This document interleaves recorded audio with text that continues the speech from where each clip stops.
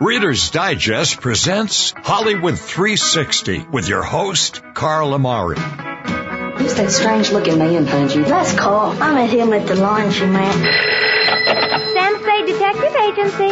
Sam, sweetheart. Don't know what to do, Rabbi. Every night he listens to the radio. I can't keep him away. The Lone Ranger, the Shadow, the Masked Avenger.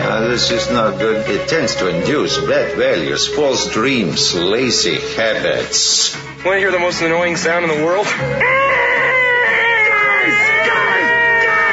Fellas, think we could listen to the radio or something? Hello, everyone. I'm Carl Amari, and this is Hollywood 360, the radio show that presents all things entertainment, including showbiz news, classic radio shows, movie reviews, trivia contests, and celebrity interviews.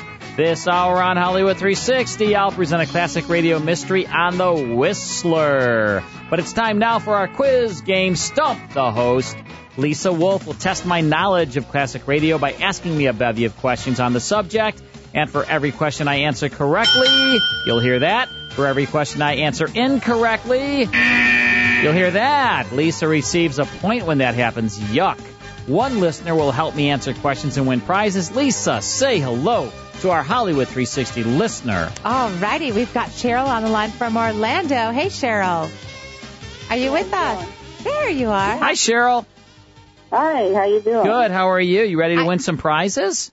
I am. How's Orlando doing? Well, actually, we're trying to get a little cooler here. We're down to about 85. Oh, wow. Oh, wow. 85. That sounds nice. It's hard to imagine. All right, let's do this. Do you know your old-time radio stuff, Cheryl? Little bit? Little bit? Okay, yeah, great. A little bit. Well, you take a shot at answering, and then I'll be your lifeline. Okay. I think these should be nice and, on the more comfortable side. I try not to do anything too crazy here. Okay, Cheryl, what is the introduction from The Shadow? Are you able to speak any of the words from that? Let's see. How about, who knows what evil lurks in the minds and hearts of men? Oh, That's good. Very, very good. Way to go. You got it. She is on the board. And it is spoken by what actor? There's a lot of them. Oh. Well, who was the famous one that spoke? Isn't there one famous one? There was a lot of actors that play it well, yeah. Let's see. Take a guess, Cheryl. I've got one is written as the most famous one of this opener. Yeah. Any idea? I can't remember. You're probably talking about Orson Welles, right? Well, because Orson Welles played the Shadow. He was the most famous person, but there was lots of actors. Okay. Bill Johnstone, Brett Morrison, John Archer. They're all Steve good. Courtley. There's a lot of people. All good. All right. They're good. They're all good. And Cheryl, do you know the closing of The Shadow as well? Wow, that's tougher. I know. No. All right. Well, that was the weed of crime bears bitter fruit. Crime does not pay, the shadow knows. There you go. All right, so we got another ding-ding there. There you go. A little teamwork. Yeah. All right. Who was the Texas plainsman who wandered through the Western territories, leaving behind a trail of still-remembered legends? And that's a quote. Oh, yeah. I know who this is. Do you know who this is, Cheryl? Let's see.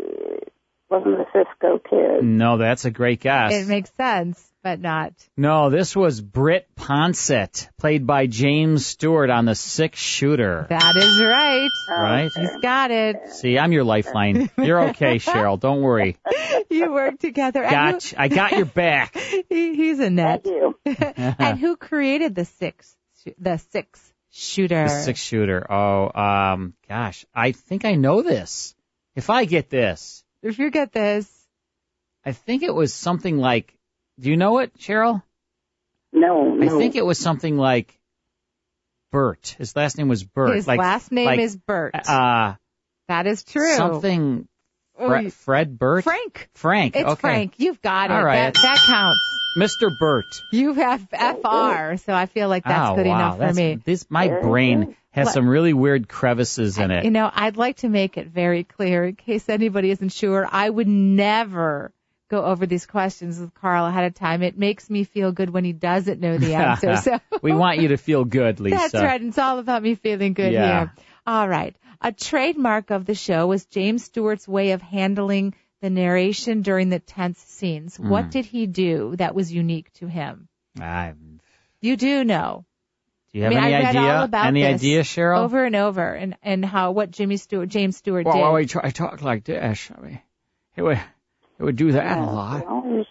They said whenever the scenes got tense, he always did what, and that was his trademark. Did he do that? Well, like stutter? Yes, but that's not what I'm referring to. He talked to the audience. He would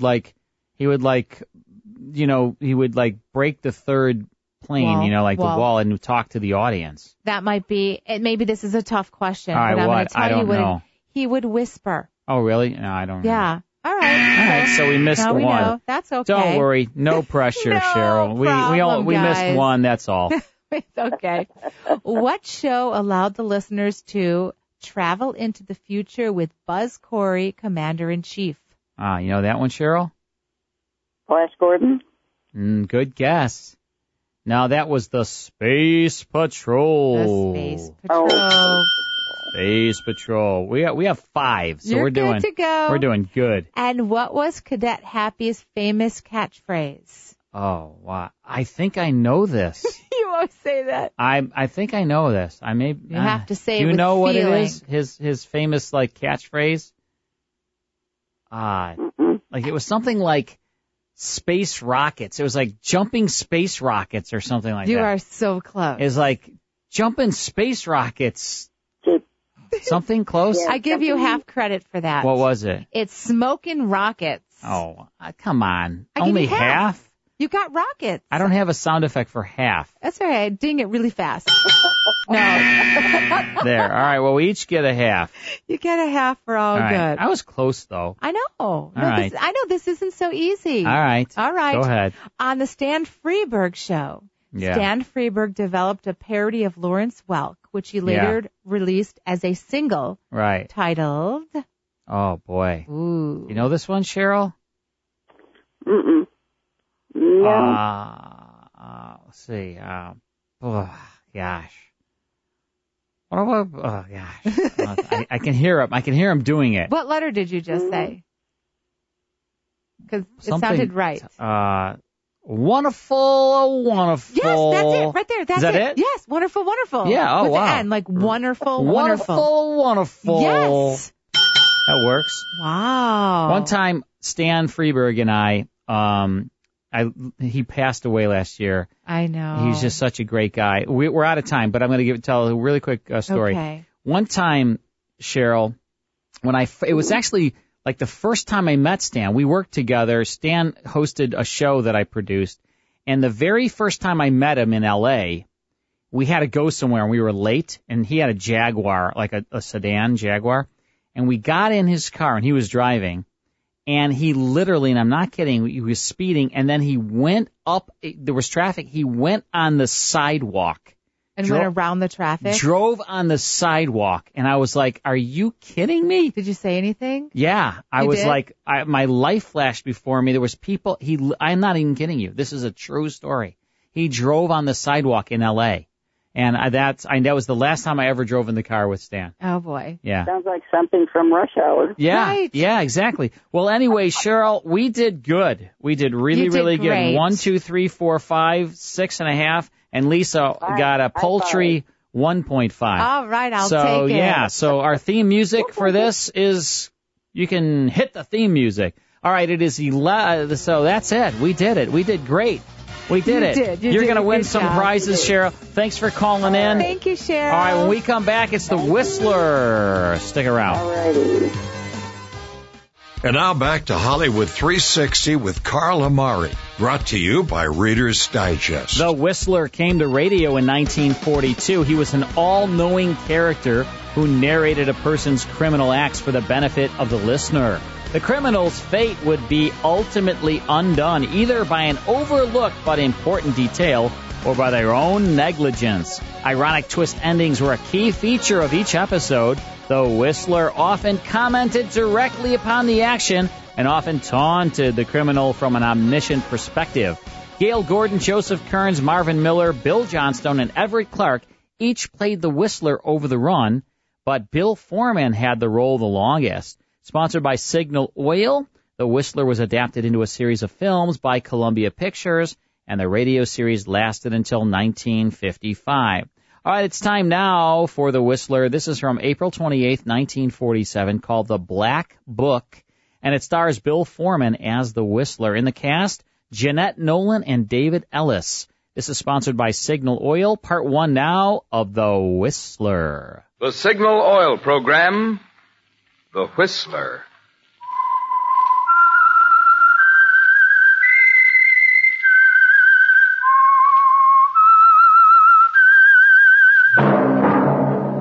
That whistle is your signal for the Signal Oil program, The Whistler. I am the Whistler, and I know many things, for I walk by night. I know many strange tales hidden in the hearts of men and women who have stepped into the shadows. Yes, I know the nameless terrors of which they dare not speak. Yes, friends, it's time for the Signal Oil program, The Whistler. Rated by independent research, the most popular West Coast program in radio history. And now, The Whistler's strange story, The Black Book. Paul had looked forward to the opening night in Philadelphia for months. And if anything, it had exceeded his brightest hopes. In a way, it was a reward for the 4 long years of struggle since he'd come to Cecil Wenham's Ballet Arts Company as an unknown dancer from London. Yes, Philadelphia was a wonderful opening, with 5 curtain calls for him alone after Spectre of the Road.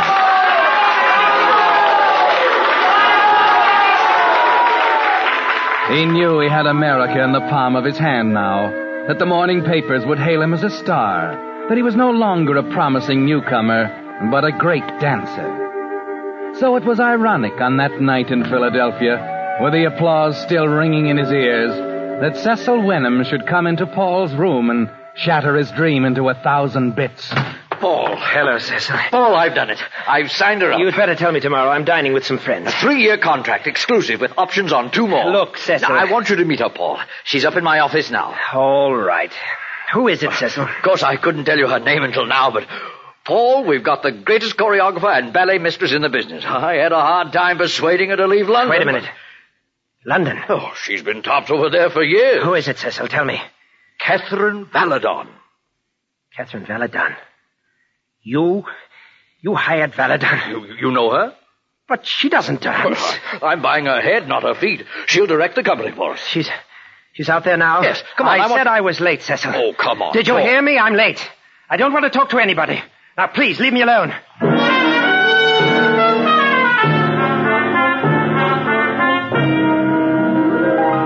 Yes, it's ironic, isn't it, Paul? This night of triumph, the great performance, the resounding applause, suddenly becomes meaningless. And there's a heavy feeling of defeat inside you as you sink into the sofa in your dressing room, alone now.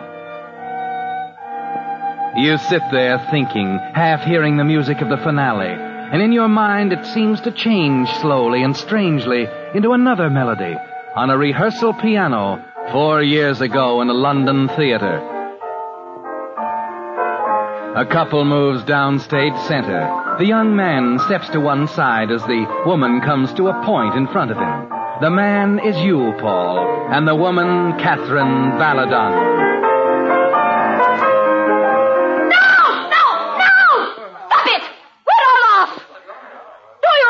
Paul, I'd like to get it right just this once. What's the matter now? You're supposed to lift me up that passage. I know it. Then why did you stand there like an oaf? You are at least 2 beats behind me. I was following the music. That's more than I can say for you. You! Oh, wait a moment now. Quarreling won't get us anywhere. What's the trouble, Captain? I am waiting for Paul to decide to become a dancer. Perhaps you can convince him, Mr. Brady. I am ready to give up. I'll be in my dressing room if you need me. What's the idea, Paul? She's always waiting for me to slip so she can pounce on me. You had no right to talk to her like that. Your timing was off and you know it. No wonder it's off. I told you I can't dance with her. She's a machine, not a woman. Listen to me, Paul. I'm not going to let that phony artistic temperament of yours upset this company. You're going to her dressing room right now and apologize to her. I'll do nothing of the kind. You'll do it or leave the company. Look, Brady, that's pretty unreasonable of you. I'm dealing with an unreasonable man. Going to do as I say? Very well, Brady.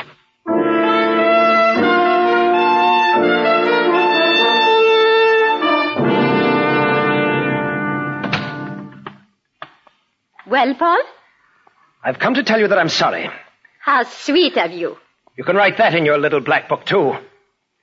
At exactly 3:15 on the afternoon of October 18th, Paul Cartmel came into your dressing room and apologized humbly. Did you come here to insult me again? You could be a charming woman if you weren't such a machine. Everything so prompt, precise, exact. It's my profession. It's your life. You're not human, Catherine. Suppose you forget about me and concentrate on your own shortcomings. All right. All right, I'm sorry. Is he going on with the rehearsal? Of course. All right, let's try it again. And this time, keep your mind on your work.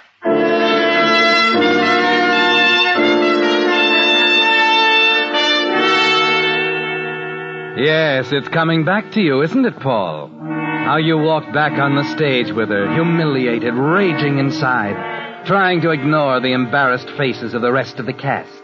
The pianist picked up your cue, and the two of you moved together. She was poised before you on the point, and as you moved in to lift her, a single idea took hold of you. Yes, there's a traditional hazard in the ballet, Paul. A dancer, dropped hard on a pointed toe, will never dance again. You lift her above you, higher and higher. Then in a blind rage, you relax your hold.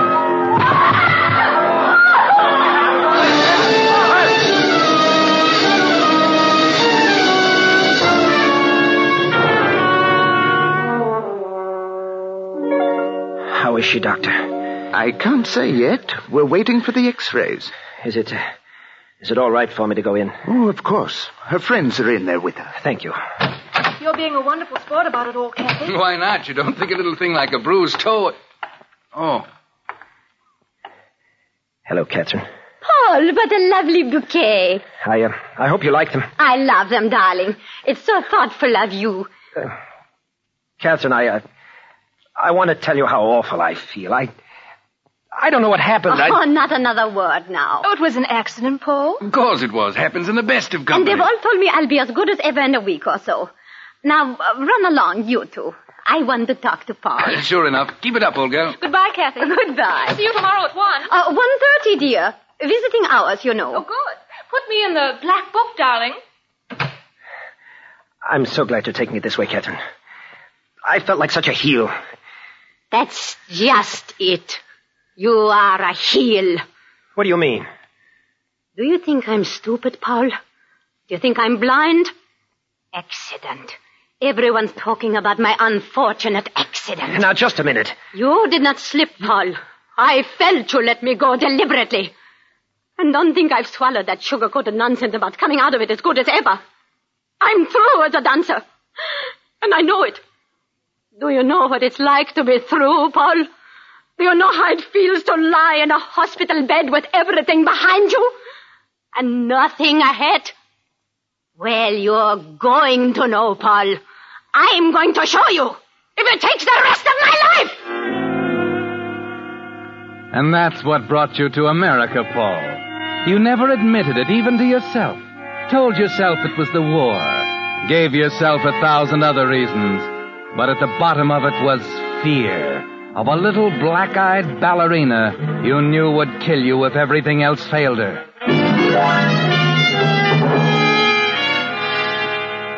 Yes, Paul. Catherine Valadon has caught up with you at last. In spite of the new name, Paul Cooper, the new country, the new career. And as you lean back on the sofa in your dressing room, you know that here in Philadelphia, in a single evening, you've won and you've lost. Paul? Yes, Cecil? Mademoiselle Valadon, may I present our star, Paul Cooper? Don't get up. I didn't intend to. Paul? Don't let it bother you, Mr. Wenham. Paul and I are old friends. We've been through a lot together in London. Haven't we, Paul? In those days, it was Paul Cartnell, though. For heaven's sake, Catherine. He's always this way when he is tired, Mr. Venom. Well, I'd better run along. You can call rehearsal tomorrow morning at 9 sharp. Please see that no one is late. Well, taking over tomorrow, eh? Yes, Mr. Venom. I'm taking over tomorrow.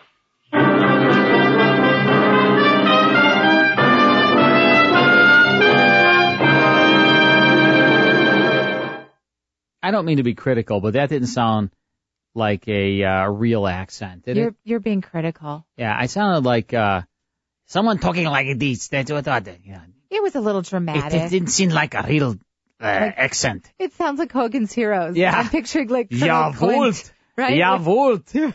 It's a little over the top. It was. It didn't seem like a real accent on there. Like but, comedy. Hey, who am I to say? Exactly. Right.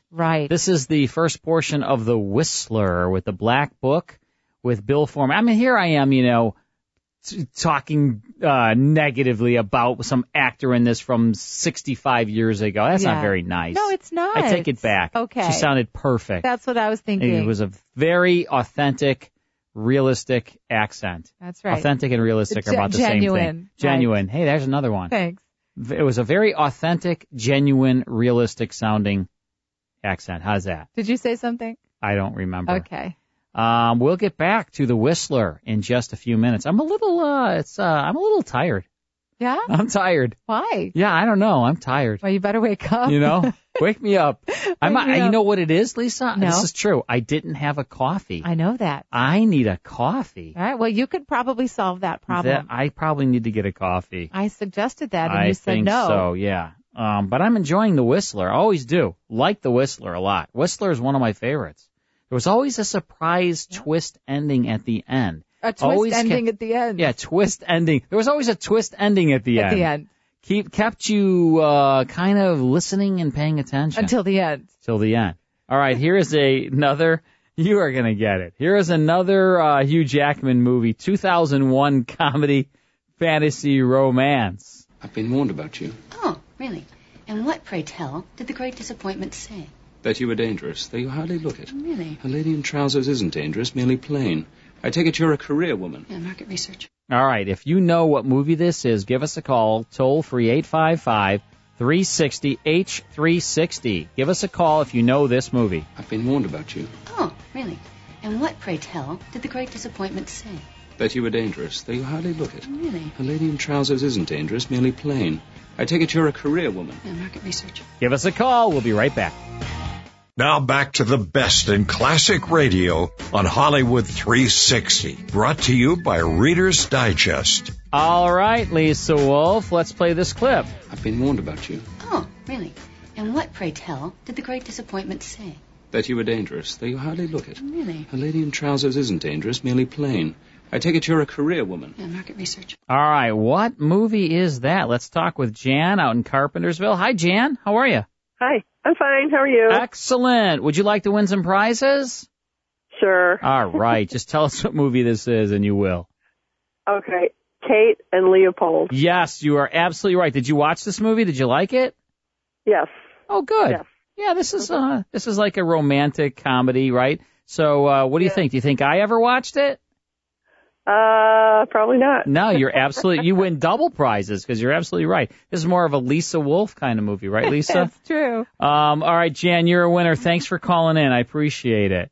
All right, thank you. Thank you. And Jan knew it, Lisa Wolf. She knew that this movie that starred Hugh Jackman, Meg Ryan, and Liev Schreiber, in this movie, Hugh Jackman and Liev Schreiber would later co-star as mortal enemies Wolverine and Sabretooth in X-Men Origins Wolverine from 2009. How do you like that trivia? Yeah, They were both in another movie, huh? Trivia. I tell you, I'm good with this trivia stuff. You're good. Yeah. All right, let's get back now to The Whistler.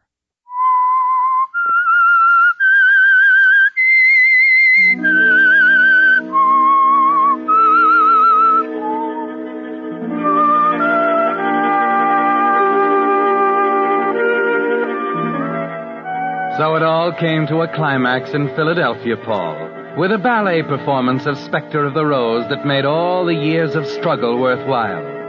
And it's strange somehow that on your night of triumph, a woman named Catherine Valadon should walk out of your past and threaten to destroy it all. You're positive there's only one reason why she came to the company as choreographer. The reason she gave you in that London hospital room 4 years ago. Do you know how it feels to lie in bed with everything behind you and nothing ahead? Well, you're going to know, Paul. I'm going to show you if it takes the rest of my life.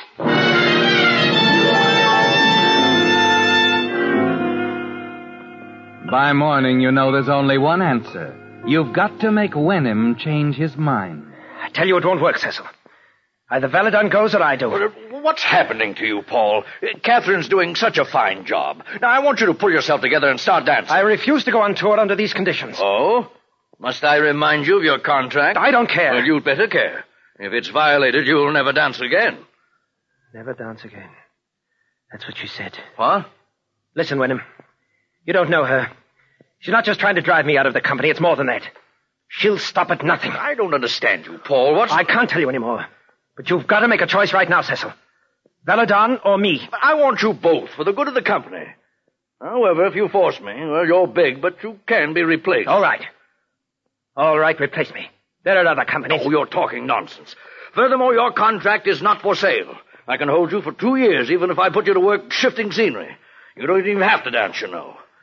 Well, you better run along now. Valadon's waiting for you at rehearsal.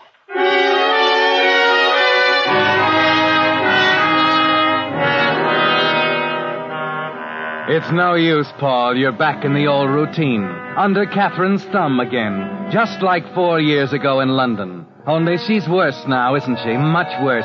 Because she's doing it all for a purpose. Yes, and she doesn't let up for an instant. Places, everyone!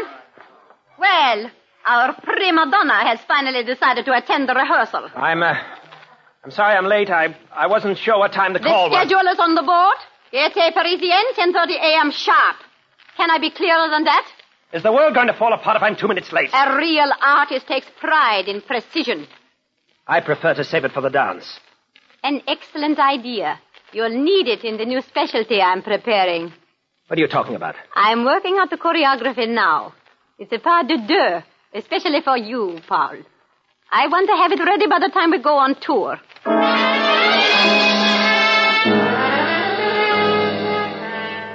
You're frantic now, not knowing what's in the back of her mind. And during the days that follow, you wonder about the special dance she's preparing. What she meant when she said it was especially for you. It becomes clear the afternoon she introduces you to Eric Ballard, a big, hulking man who'd look more at home in the wrestling ring than on a ballet stage. I meant to tell you more about Eric, Paul. He'll be an excellent supporting partner for you. Partner? Yes, in the new ballet I'm creating. Mr. Benham thinks it's very original. Actually, it's based on something we used to do in London. You and I. Catherine, what are you trying to do? You remember, Paul? The one we were rehearsing the day you slipped? I've rearranged it entirely. Eric here takes your place. You take mine. I take your place. It sounds like an exciting number to me, Mr. Cooper. Eric, why don't you go get Mr. Benham? We'll run through it for him. Sure thing, Miss Valadon. Be right back. Catherine, what is this? Where did you hire that hulking Eric? fool of... Please, Paul. He's sweet to his friends. And devoted, too. I suppose he'd do anything you tell him. Perhaps. But you needn't worry about the dance. He is very strong, Paul. Well, I won't do it, Catherine. If you think I'll fall for this crude attempt at revenge, you... Revenge? That's the most you ever admitted. I don't mean Perhaps that... I should recall that little London incident to the trade papers. Let them know that their celebrated Paul Cooper is actually the Paul Cartnell who deliberately dropped the great ballerina and made certain that Catherine Valadon would never dance again. Catherine, that's all forgotten. You wouldn't make You'll any... rehearse this number with Eric. Have it ready for the time when we want to add some variety to the program. Whatever you say, Catherine. Good. You should enjoy it, Paul. As Eric said, it will be very exciting.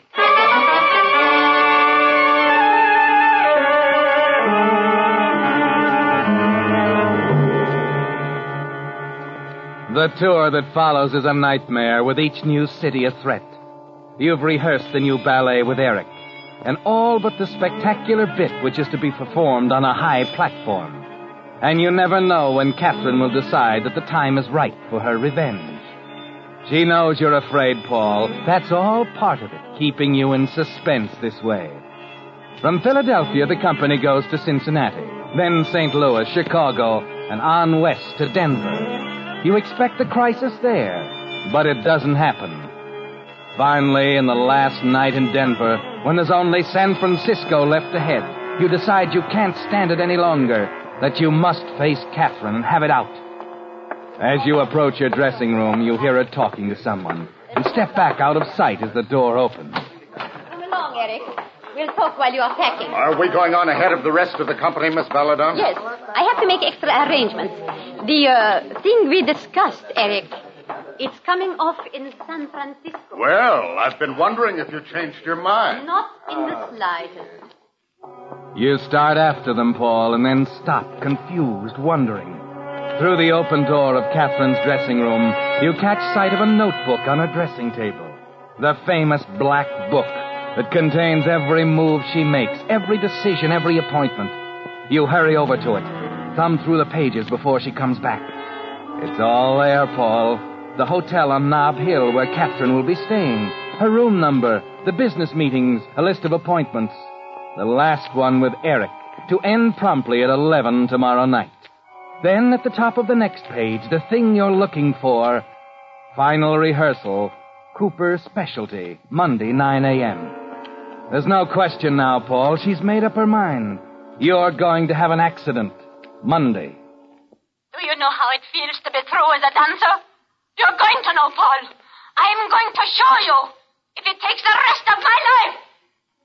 There's still an alternative, of course. You can let Catherine end your career, or meet her on her own ground.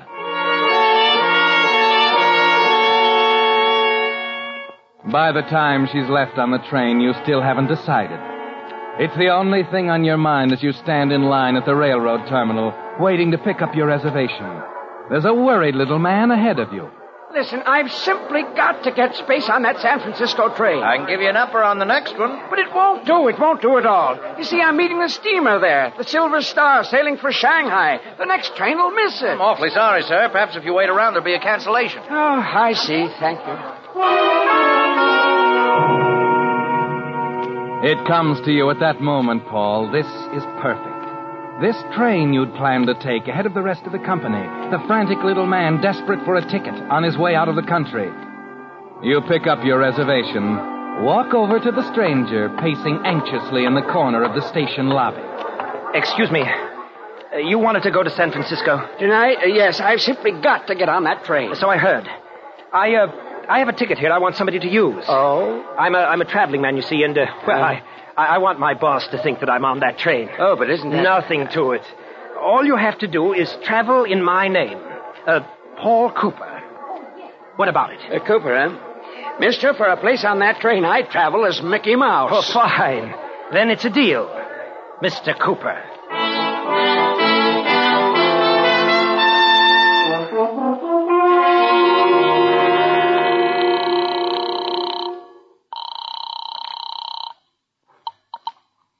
Airlines, reservations desk. What time is your next flight for San Francisco? We have space available on our 5 o'clock flight tomorrow. Not till then?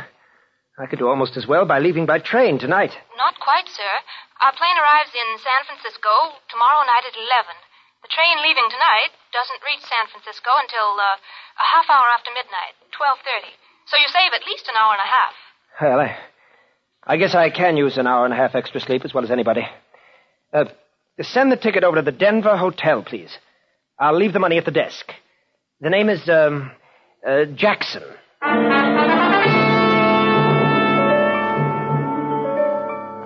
An hour and a half, Paul. That's how much time you'll have. But it's enough. For you're on a schedule now, too. As exact a schedule as the one in Catherine's little black book. You stay overnight at the Denver Hotel under the name of Jackson, then pick up your plane ticket. The next afternoon at 5, you're taking off for San Francisco. It's a swift flight, uneventful. And half an hour after landing at Mills Field, you're stepping out of the elevator on the top floor of Catherine's hotel.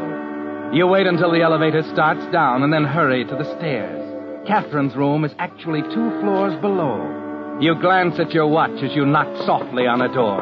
11:35. And the black book told you her appointment with Eric was to end promptly at 11.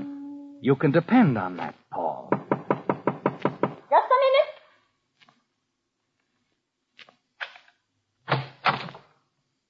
Paul, what are you doing here at this time of night? I thought you were on the train. I am on the train, Catherine. What's the matter with you? Have you been drinking? No, Catherine. What's this all about? Why have you come here? To see you. What about? Your unfinished business, Catherine. I don't want to discuss that now. Please, go, Paul. No more discussions, Catherine? The appointment's for the day over. Complete. There'll be no interruptions. What are you... Paul! Come here, Catherine. Oh, no, not the telephone. Let go of me. Paul! I'll let go, Catherine, just as I did once before. But first... Stop it, Paul! Please! Put down that candlestick! Paul!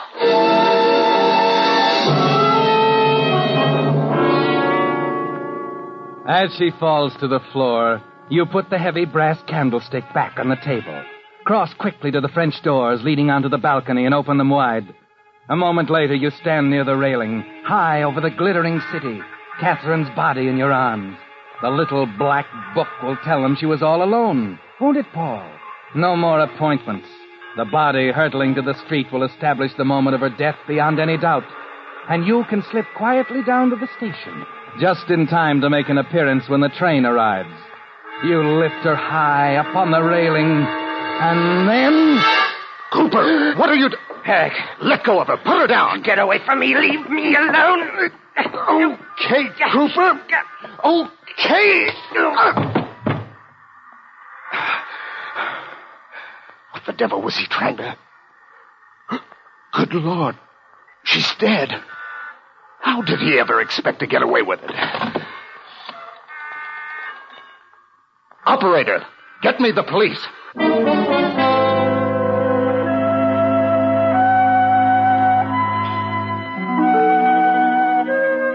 The last you remember, Paul, is the smashing blow of Eric's fist, there in Catherine Balladon's hotel room on the 12th floor. Everything's quiet now, no tension, no fear, just soft, warm blackness. No, Paul, it doesn't seem to matter now that you killed Catherine Balladon, because she forced you to choose between murder and a brilliant career. And it doesn't matter either that on this night, for the first time in all the years you've known her, she failed to follow the schedule in the little black book to the minute. You open your eyes, blinking into the glare of a white light at police headquarters. Yes, Eric Ballard is talking to a quiet-faced man in plain clothes. At first, I couldn't see how he expected to get away with it. The door unlocked and everything. I got up there and walked right in. I found him about to drop the body over the balcony rail to the street. Yeah, trying to make it look like a suicide, huh? What were you doing there, Ballard? I was keeping an appointment I had with her. You were a little late for that appointment, weren't you, Eric? Yeah. Our boy's back with us. That's what did it, you know, Eric. For the first time in Catherine's life, she didn't go by the book. What's he talking about? The notebook Miss Balladon kept her appointments in. She changed the appointment, didn't she, Eric? She changed it. You knew her better than that. That book was a religion with her. She lived by it. Shh, don't tell me she lived by it. I saw that book back in Denver. Your appointment with her was to end at 11. That's where you slipped up, Cooper. No, I didn't slip up. I was too careful. I tell you, I saw it. That's not what I'm talking about. What do you mean? Take a look at your watch, Cooper. My watch? Yeah. You forgot to set it back. Huh? You see, What? Cooper, you're still on Mountain Standard Time.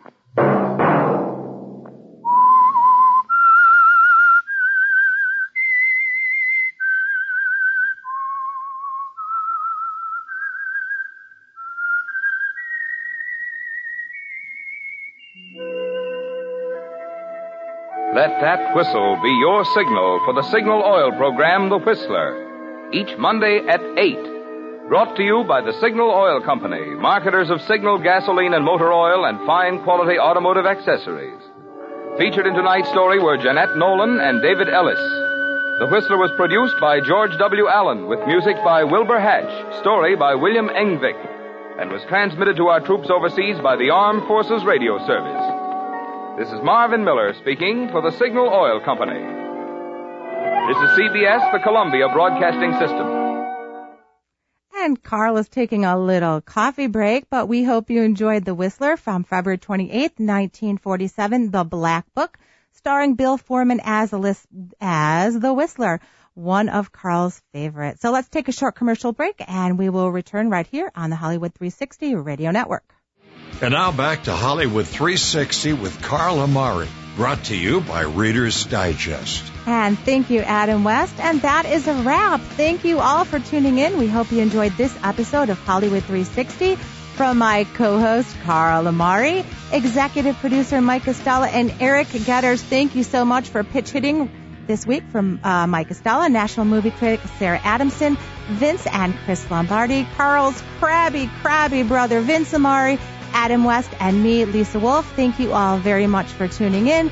We appreciate you. Stay safe, and we'll see you next time. Hollywood 360 with host Carl Amari is brought to you by Reader's Digest. To learn more about Hollywood 360 or to contact us, visit our website at Hollywood360radio.com. Adam West speaking.